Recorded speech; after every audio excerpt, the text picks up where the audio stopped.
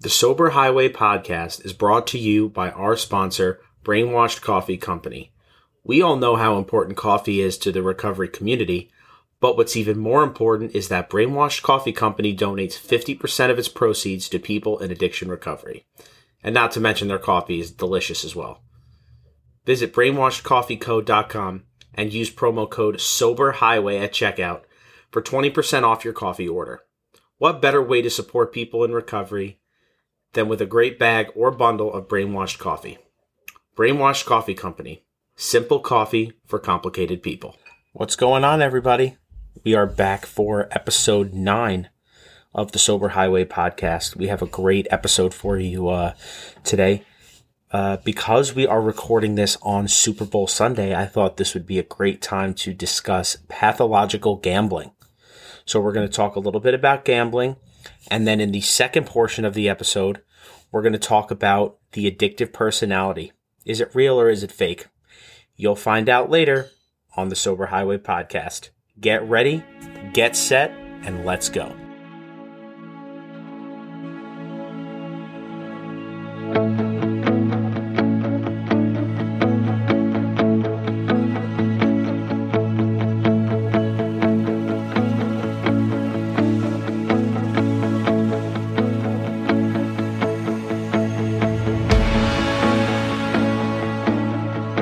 Good morning, good afternoon, and good evening. My name is Dan. And my name is Anika. And welcome to the Sober Highway podcast. We are two young social workers who have dedicated our lives and careers to effecting change in the addiction recovery community. We want to use this podcast as a platform to take the things we have learned over the course of our careers and share it with our listeners. At the end of the day, we hope to inspire as many people as we can to make a change and live a lifestyle free of drugs and alcohol. So sit back, relax, and enjoy.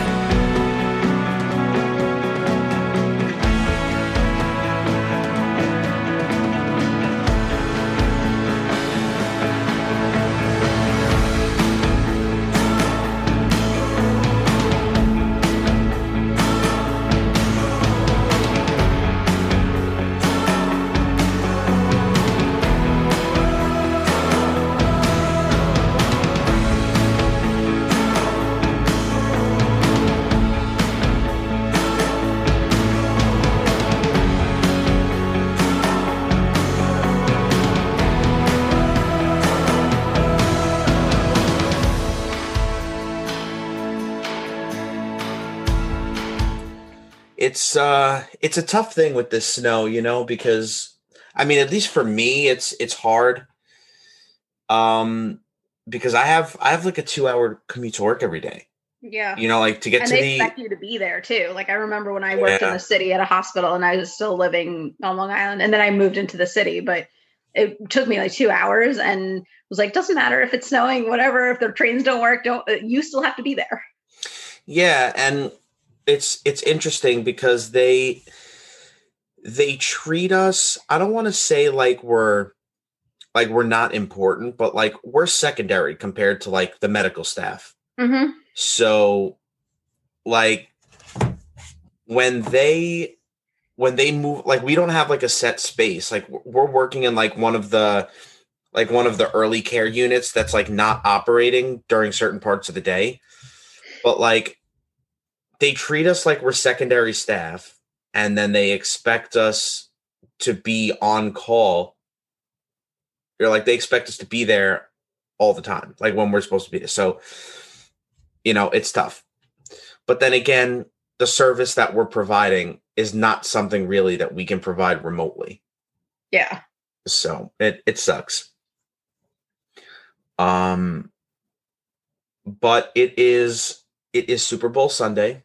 So are you watching the Super Bowl this tonight? I'm going to watch it. I used to be into football. I haven't been in years, so I don't really have a team, we'll say. Okay. Well, I figured that this would be the perfect time to talk about gambling. Yeah. Because it is probably I would argue that the Super Bowl is probably one of the most highly betted on sporting events? Definitely. I think I'm gonna Google it right now. I hope that the keyboard doesn't get picked up on the microphone. Most gambled on sporting events. Okay. Sporting events with the largest betting volumes. Okay, so the first one is the World Cup, obviously, because that's a world sport. Then the Super Bowl and March Madness, the Kentucky Derby, boxing, and the World Series. So think about that, right? This is the second most gambled on sporting event in the world.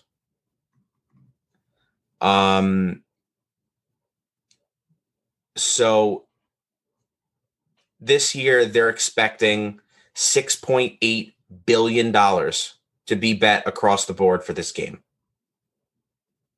That's a lot of money. That is a lot. That's a lot of fucking money. When you're talking about that amount of money, that's what I've always grown up and called it. I've called it fuck you money. Because you could literally just do whatever you want with it. And when someone says, well, why are you doing that? You're like, because fuck you, that's why. But anyway,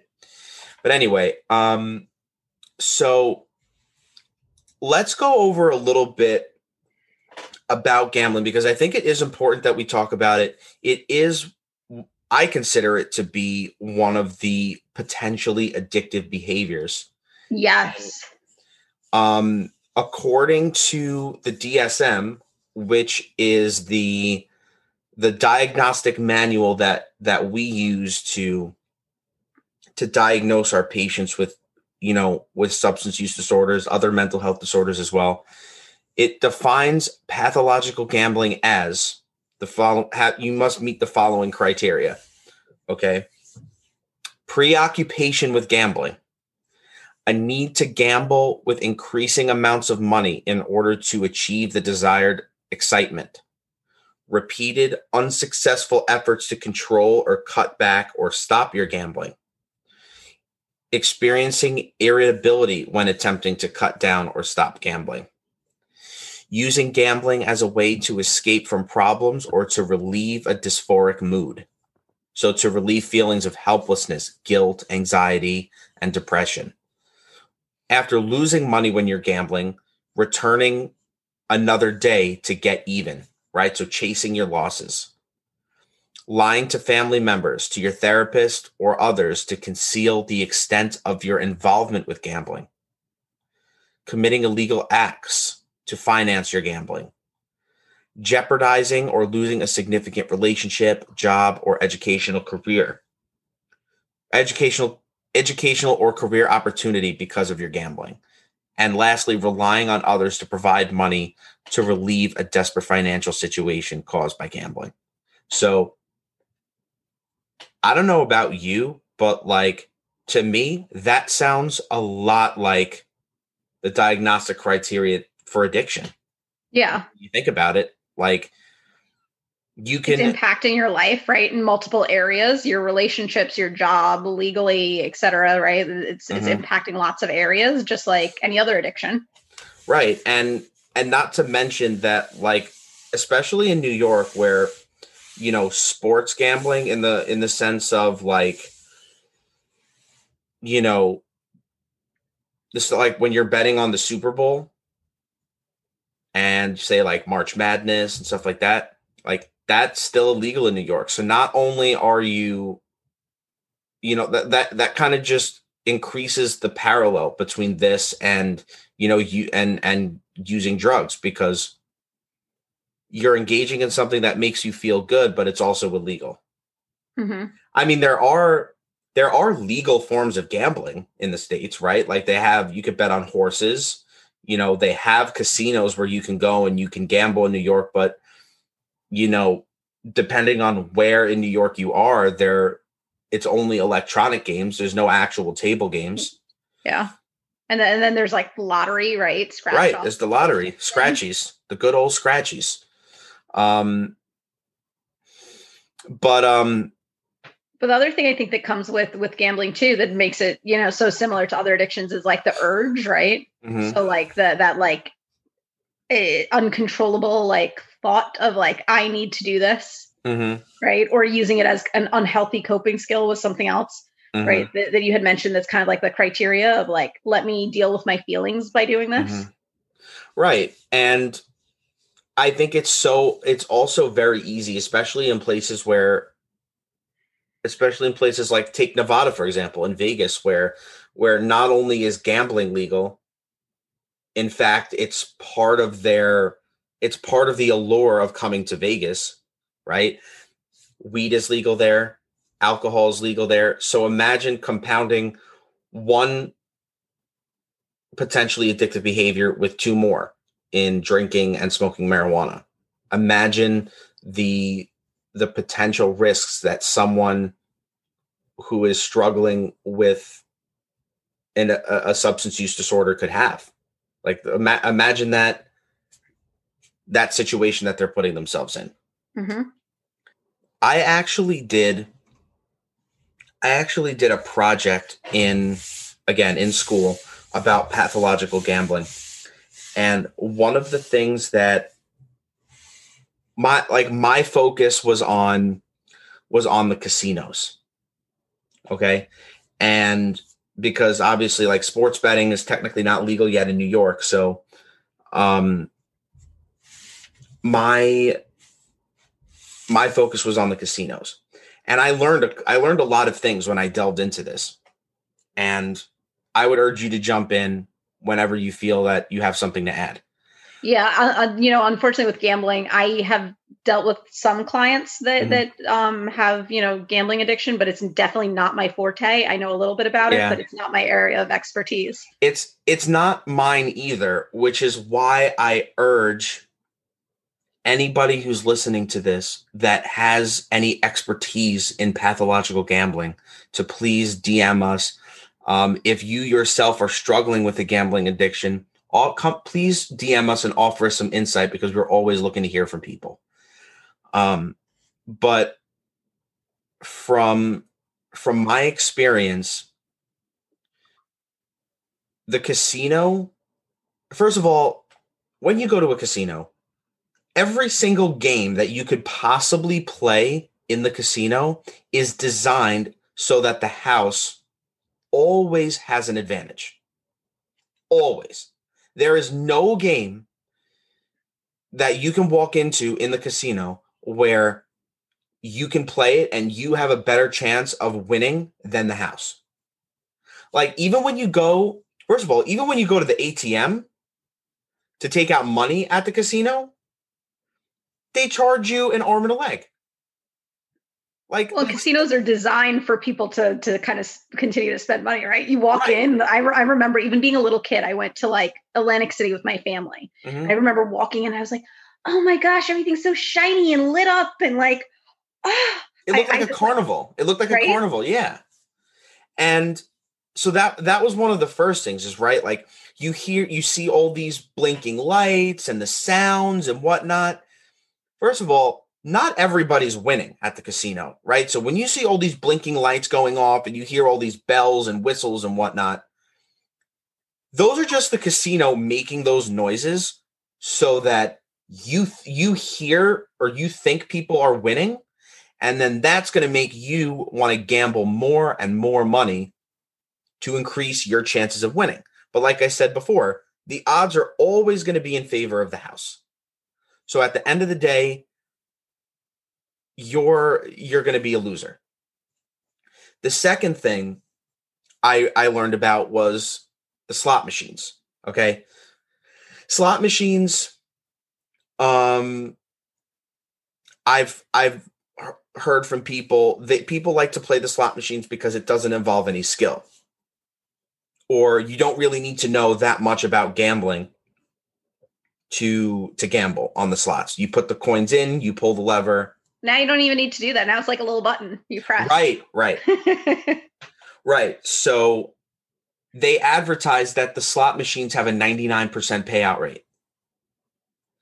Right. And that is very enticing to people, right? They think that because it pays out 99% of the time that they're going to win a lot of money. But when you think about it, what that's basically saying is for every dollar you win or every dollar you bet, you're going to win back 99 cents. So the more and more you play, like the first $20 you play with, you could win all of it back. And then the next $20 you play with, you could lose every penny of it.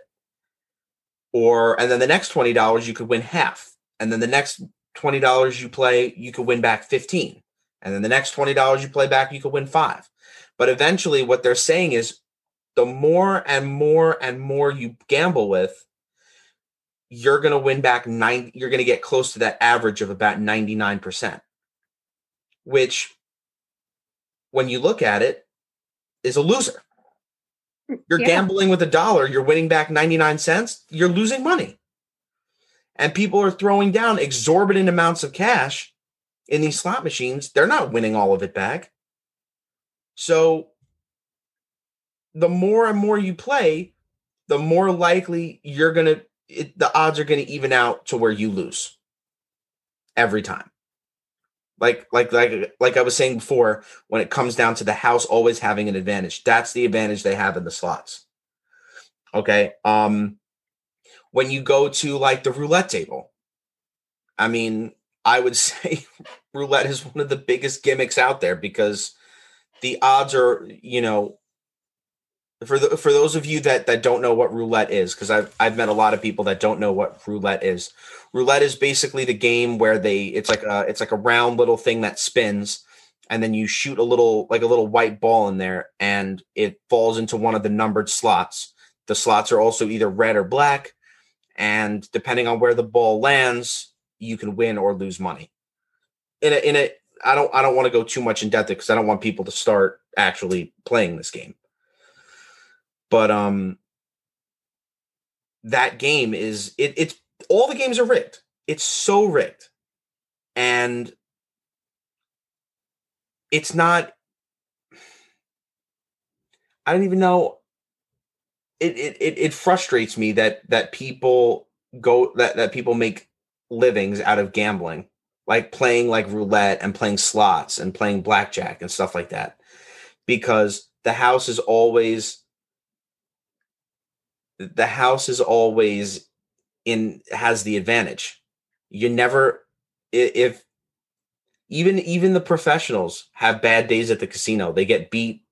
The casino just has its way with them that day, and they end up losing a lot of money. And a lot of us common folk don't have the luxury of being able to lose that much money. And when you have a bad day at the casino, that could cripple you financially. Yeah. And that's what drives people to this addiction. Yeah. And the consequences are really severe, right? So people lose like their life savings, their house, their marriages, their families. Mm-hmm. So it really is very severe and significant. And then of course you have some people that can gamble occasionally appropriately without any issue, right? Right. Well, that's what we call the social gambler, right? And this applies perfectly to the other substances that we're talking about. Like if you can go to the casino with a bunch of friends, and you can go there and say, I'm only going to spend $20. If I lose $20, then that's it. You know what I mean? Like I'm not gonna keep gambling and try and win my money back. It's not my goal to win money when I'm going to the casino with my friends. My goal is to have a fun time, right? If you can do that, that's what you call a social gambler. Same thing with when it comes to alcohol, right? If you're going out to a bar and you say, I'm only going to have 1 drink, I'm only going to have 2 drinks. My goal is not to get fucked up. My goal is to spend time with my friends and have some good food, have some good conversation, and get home safely. Then that's what you call a social drinker or a social drug user, right? But once it gets to the point where you're not able to do that, then it becomes a problem, right? Like, it's okay to be excessively enthusiastic about something, but when it starts to negatively impact your life, then you have to say to yourself, yeah, maybe this is a problem. Yeah. And I think that's important to kind of know too, that just kind of like all of the other addictions that we kind of talk about too, that most people that gamble do not develop a gambling addiction. But there is a certain population that does, right? Mm-hmm. A certain percentage of people, and it goes across the board.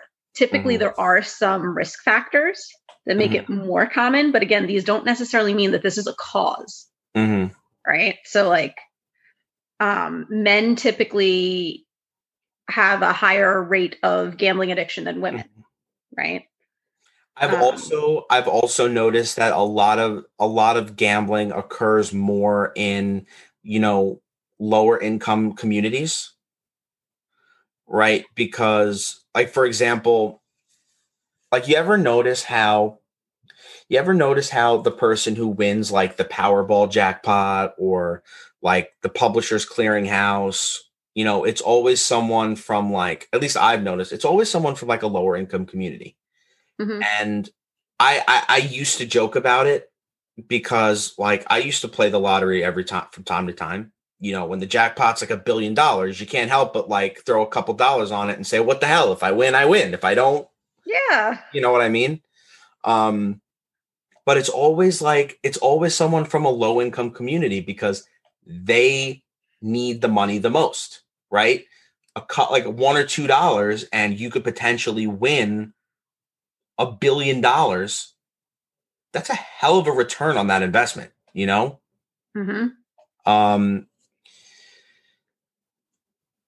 lost my train. I can't remember where I was going with that. Well, think about it. I'll talk about some other risk factors, right? That kind of are associated, again, not causal, but associated with it. Having some mental health issues, right? Other substance use issues, personality disorders, depression, anxiety, bipolar, right? OCD, or even ADHD, right? So that, like, runs a course of a lot of different things that can be associated. Age, so typically younger and middle-aged people are, I guess, the percentage-wise, it's a little more common. But it can be a problem for older adults as well, right? Who are living on fixed incomes and things like that. That could be significantly detrimental to their living situations. Like I said, men typically have higher rates of compulsive gambling. Also, who you surround yourself with. So if you have friends and family who have a gambling problem, it kind of increases your chances of having an issue. This is something that I think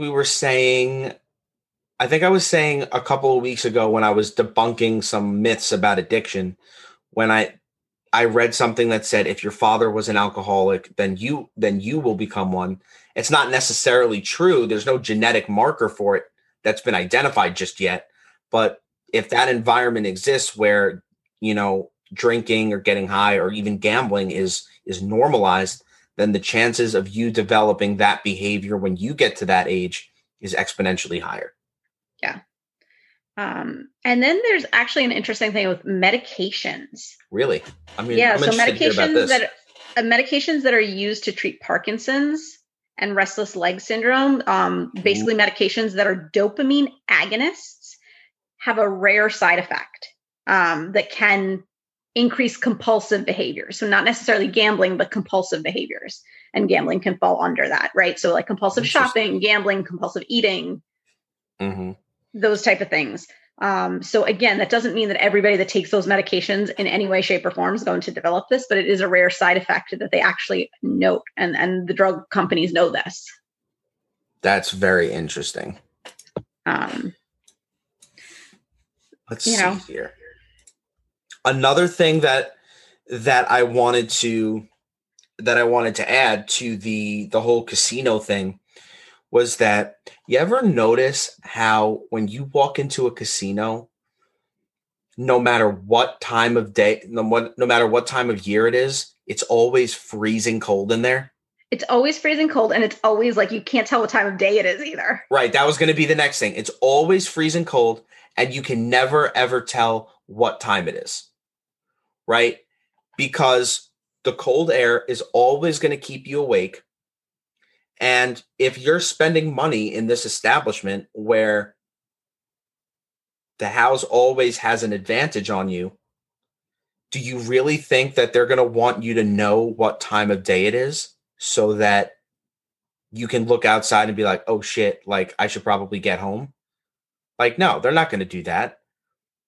Like whenever you walk into a casino, you always have to like turn a corner or like walk behind something to find the gaming floor because the casino doesn't want their gamblers to know that it's nighttime or that it's daytime.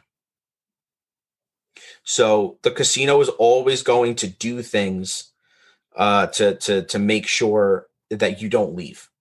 Yeah. And even, you are gambling and can I get you a drink, right? The cocktail waitresses or waiters come over and bring you drinks because you're gambling, right? And those drinks are free, mind you. Free. If you're staying at the casino and you're gambling all weekend or whatever it is, they're going to bring you free alcohol. And that, can, if you don't have a substance use problem, right? And you're a social drinker, it can still lower your inhibitions. Right? Absolutely. So spend more than you want. And for people that do struggle with substance abuse of some sort, right? That could be even worse, right? It's like a double whammy of like, okay, here are all these drinks, spend all your money, right? Gambling. And so it can be a very dangerous environment for some people. I remember that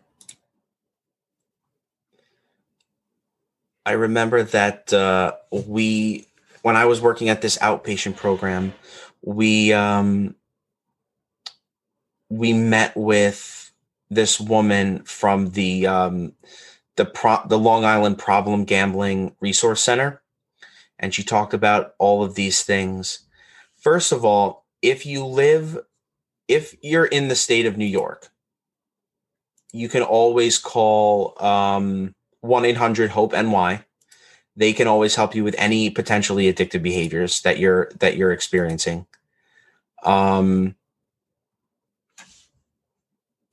There's also, if you live in Queens, I'm looking here. If you live in Queens, you can call 347-761-3103. If you live in the Bronx, you can call 929-222-9566. Sorry, I'm going through all these now. I'm going down this rabbit hole. Okay, go down the rabbit hole. If you live in Staten Island, I believe the same 929-955-3062. If you live in Manhattan, 929-955-3061. And last but not least, Brooklyn. Where Brooklyn at? Okay, 917-994-8377. Did we do the national one? I'm going to get to that. If you live in Nassau County, you can call 516-226-8342. And I think Suffolk County is the same one, even though Suffolk's is 631.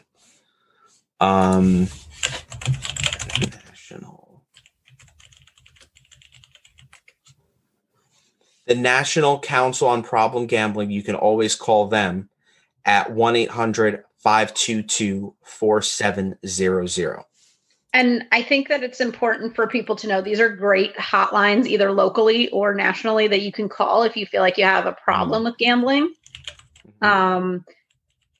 Treatment in general is using a couple modalities, right? So the most common, I think a lot of people use a 12-step based program, Gamblers Anonymous, right? GA. And so again, that's based on our 12-step model. So some people find that that's really helpful. A lot of people also use smart recovery because they deal with a lot of additional addictions and compulsive behaviors. And again, that uses that cognitive behavioral therapy that's really helpful with some of those type of things. So that's another resource. And again, these are like local ones that if you kind of Google it, you can find what's in your area. Right. And then a lot of people also just use individual therapy, right? So again, individual therapy that kind of uses some motivational interviewing or cognitive behavioral therapy. Right. A lot of times when you go to like an outpatient program for substance use, they also have some people, they could also have people there that specialize with gambling. When you're looking for, I believe when you're searching for resources on New York State's website, you can filter out for programs that address gambling issues as well. My chair is squeaking, has been squeaking this whole episode. I apologize. I need to get a chair that doesn't squeak. But anyway, like there are ways to find specifically like resources specifically allocated towards gambling. Before we get into the next segment of our episode, I just wanted to remind you guys to check out our sponsor, Brainwashed Coffee Company. They are an amazing, amazing company to partner with. They are donating 50% of their proceeds to people in addiction recovery. So if you go to their website, brainwashedcoffeeco.com, and use the promo code SOBERHIGHWAY at checkout, you'll get 20% off your coffee order. Plus, if you buy 3 or more bags, you'll get free shipping. I don't know about you, but I love hearing the sound of free shipping. I personally love their higher powder roast. It's more of a darker roast. I use it for my cold brew coffee every morning. It's great. It's great. It's delicious. Please check it out. Brainwashedcoffeeco.com. Use the promo code SOBERHIGHWAY at checkout for 20% off your coffee order. And now, back to the podcast. Okay, so I don't know if you've heard this term before, Anika, but a lot of my clients have told me, when I ask them to explain why they do the things that they do, like why they always engage in this type of behavior, they always say it's because that they have an addictive personality. And yep, I've heard that a lot.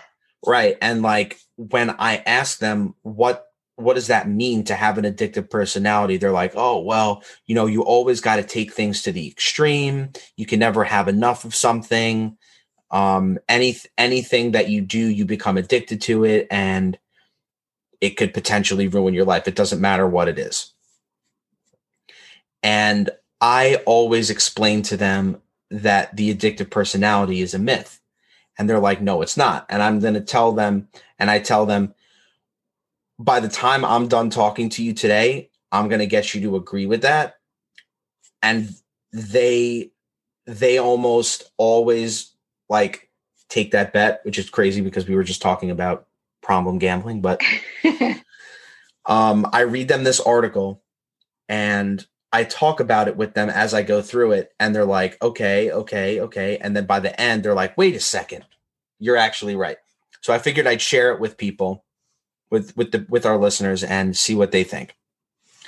So one of the things that the author of this article starts off by saying is that you really have to talk about how the word addiction is defined in the first place.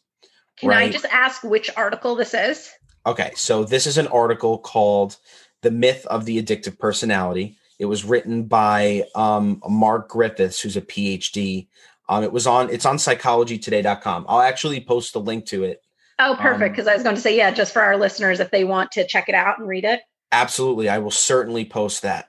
So he talks about how it's important that you talk about how addiction is defined.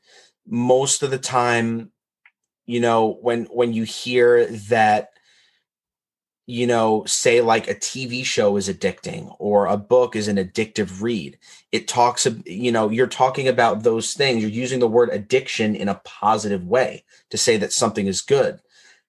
And not to say that for this whole time we've been using addiction as word as having a negative connotation, but given how we've spoken about addiction since we've started this podcast, to use the word addiction and use the word addiction in a good way, it kind of is a 180. So it goes into talking about how, let me find the part.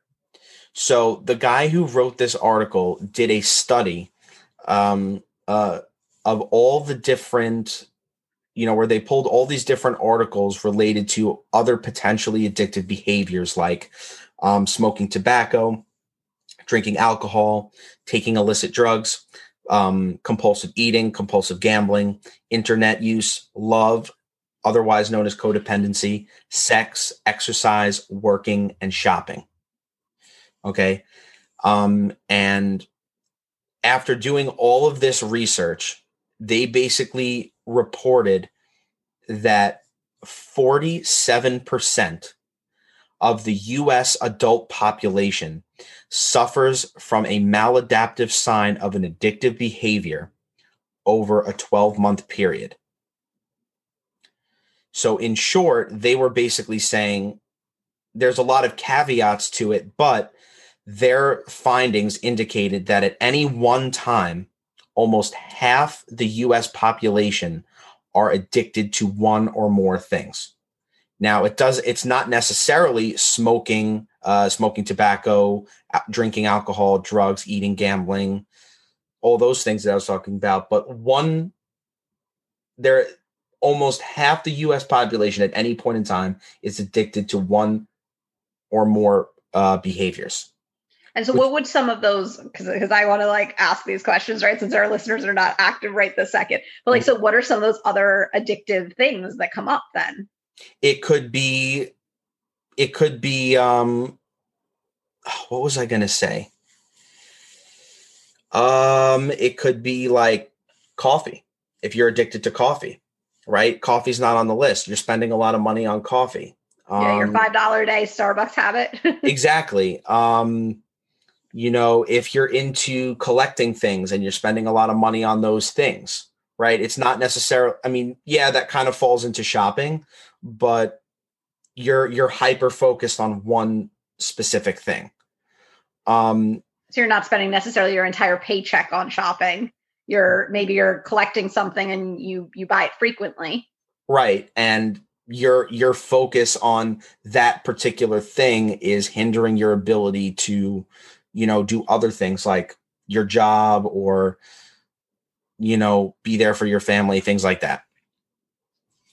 So the next thing that they talk about is, while there are many predisposing factors to addictive behavior, right? Such as, there is a genetic piece that hasn't been identified yet, but we talk about the environmental piece, but the personality traits that he notes are, anxiety, unhappiness, being prone to negative emotions, impulsivity, carelessness, being disorganized. Just because you experience some of these traits doesn't necessarily mean that you're going to develop an addictive personality, right? Like if you go into the DSM, like we've been talking about before, and you read the diagnostic criteria for any substance use disorder, or those criteria predict that specific substance use disorder. If you were to identify the traits that you think of that constitute an addictive personality, you may find them all over the book, but you'll never find all of those specific traits clumped together in one place and identified as addictive personality disorder. So what that basically means is it's not a real thing. Yeah, and some of the common traits that I actually have heard of is somebody being impulsive, manipulative, dishonest, somebody that doesn't take responsibility for their actions, somebody that's selfish, that has low self-esteem, doesn't have any goals, maybe has mood swings, right?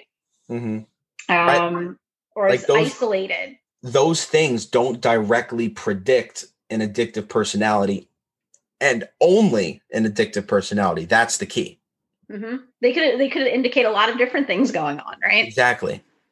And another thing that I want to touch on is just because you do something habitually or just because you do something excessively, it doesn't necessarily make it problematic for you, right? There are things that we do compulsively, like drinking coffee. Like for me, one of my hobbies, like I talked about 2 weeks ago, is archery. I love to shoot archery. Um, I would say I'm excessively enthusiastic about it because not that many people even know what archery is. But I'm able to go to the range, shoot for however long. I'm able to hold down all of my obligations. I'm able to perform effectively at my job without issues. I'm able to, allocate my money. I'm able to do all of these things, and doing and shooting archery does not impact that. You know what it made me think of too? People What? that really like to, this is not me. I wish it was me because it would make my life probably better. I'd be healthier. But people that work out a lot or go to the gym a lot. Right. Right. That was one of the things we noted earlier as one of the potentially addictive behaviors is working out. So like if you put down, like, a lot of people develop an addiction to working out because they put down, say, drinking or drugs or, some other type of addictive behavior. And they're like, well, I'm working out. So, at least I'm getting healthier. And I'm like, yeah, but now you're spending 3 hours, an hour a day, 1 hour, 3 times a day at the gym. You're buying all of these supplements to help you bulk up. And because you're so obsessed with working out, you're not able to pay your rent. You're not able to make your car payment. You're showing up late to work because you need to be working out.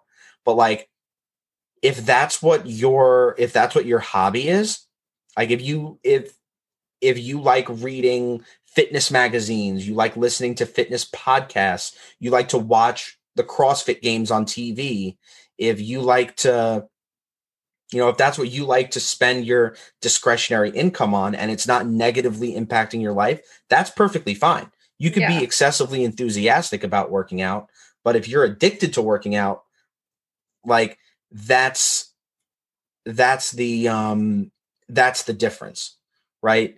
Doing something and like if you're excessively enthusiastic about something, it's adding to your life, right? It's making your life subjectively better for you. But when you're addicted to something, I would argue that in some way or ways, it's taking away from your life. It's making it subjectively worse for you. And you might not even realize it. Yeah. But that's one of the things that I think that, again, like I just kind of think about, like, people can be very excited and enthusiastic about working out, right, without it necessarily being an addiction, right? But they do it like say people that exercise 5 times a week, right, for an hour each time. That's something that people are doing somewhat, on that regular routine basis, but it's not necessarily negatively impacting their life. Right. And I would also say, the people that like to spend their money on coffee, right? If you're the type of person that loves to drink coffee, like I do, which is why we decided to partner with Brainwash Coffee. Shout out Brainwash Coffee Company. Go to brainwashcoffeeco.com, enter the code Sober Highway, you get 20% off. Like if you can spend your money on coffee and it doesn't take away from your life, then that's fine. If you can afford to spend $5 a cup a day on a cup of coffee, I mean, that's a lot of money. But like, if you can afford to spend $5 a day on your cup of coffee in the morning, then fine. There's nothing wrong with that. But if you spending that $5 a day on a cup of coffee means you're not able to attend to your other financial obligations, that's a problem. And you should probably address that. One of the things I strongly recommend to people is make your coffee at home. Buy K-cups. Make pots of coffee. Make iced coffee so you can save it for later. That's what I've started to do. I noticed that, I was spending a lot of money at Dunkin' Donuts, and while it wasn't, majorly, impacting me financially, I realized that if there's other things I want to do in my life, like say if you're trying to save up for a car and you want to cut corners and find ways to, save, spend less money, I realized like I need to stop going to Dunkin' Donuts. I should just start making my coffee at home and, bringing like a thermos or, a travel mug to work. And that's what I started doing. And I was saving so much money. And that's why I think that Brainwash Coffee Co., their coffee is so goddamn good. But I forgot what I was going to say. I lost my train of thought again. But well, I think ultimately we're just trying to say that the addictive personality is not like a real. It's not a real thing. And it's not a diagnosis. It's not in the DSM that's used to diagnose, right? Mm-hmm. There's nothing that indicates any of that. Right. So when someone says they have an addictive personality, this is the question that I ask people in the program. And if they're really in tune with themselves, they answer this question perfectly. The question is, so now that we've proven that the addictive personality is a myth, why, when someone says that they have an addictive personality, what is it that they're trying to do? Like, what does that mean? And one of my clients said to me, it's because they're trying to blame their actions, the things that they say, the things that they do, the way they think on something they can't control. Because when you blame it on something that you can't control, you're absolving yourself of any responsibility whatsoever. Yep. Avoiding personal responsibility and accountability. Exactly. So when you don't have to take any accountability for your actions, it makes it that much. It's like I can't help myself. That's just how I am. Right. Right. Exactly. And this brings me to another topic where, say, like, if you're in a relationship with someone, or if you have a friend that is consistently doing things like this to burn you, or they're constantly disappointing you in some way or another, and they say, oh, I'm sorry, I just have an anxiety problem, so I tend to have outbursts, or, I struggle with depression, and, I tend to say things that I don't mean, or I do things that I don't really, like I can't control myself, and that's just who I am. Or even with addiction, like I have an addiction problem, like I have an addictive personality. That's just what I do. They're blaming their actions. They're blaming their things that they say on something they can't control. So for example, I'll tell a personal story. I was in a friend of mine had from way back in the day, had a really bad anxiety problem, and it caused him to have outbursts. And one day I said to him, I was like, bro, like what the fuck is going on? Like, why do you do this? And he said, well, that's just how I am. Right? Like, that's just my personality. And I say, okay, well, what are you doing to make it better? Right? Like, it's okay to have an anxiety issue or a depression issue, or to be in recovery from an addiction. But if you're not doing anything about it, how can we expect the situation to get any better? If someone says to me, oh, I have an addiction, or I have an anxiety issue, and that's why I say the things that I say, but like, you're not getting help, you're not seeing a therapist, you're not doing anything to make your outbursts go away, then all of those things are going to keep happening. I'm going to still feel annoyed that this stuff is happening, and I'm not going to want to be your friend anymore. Well, and I think that's an important piece, is like, like, just because we're struggling with something mm-hmm. doesn't mean that we should do nothing about it. Right. Right. So like, if I know that I have trouble, because my emotions seem all over the place, right? That's where therapy could be very helpful, right? Or for some people, it's not even necessarily therapy. It could be an outpatient program. It could be self-help books. It could be journaling. It could be yoga and meditation. I mean, it could be so many different things, right? But something that kind of helps you recognize what you're doing, right? How it affects other people. And then what else could I be doing instead that maybe would be beneficial to improve my relationships? Right. Right. You're absolutely correct on that. So that's all we have for this episode. If you enjoyed the content, Anika and I would really appreciate it if you'd subscribe to the podcast and leave us a 5-star review on all of the major podcasting platforms. I'm talking Apple, Spotify, Google Podcasts, and Amazon Music. Also, please make sure to follow us on all of our social media platforms. On Facebook, we're facebook.com/thesoberhighway. On Instagram, we are instagram.com/thesoberhighway_. Please, please, please don't forget the underscore. On the TikTok app, just search @thesoberhighway.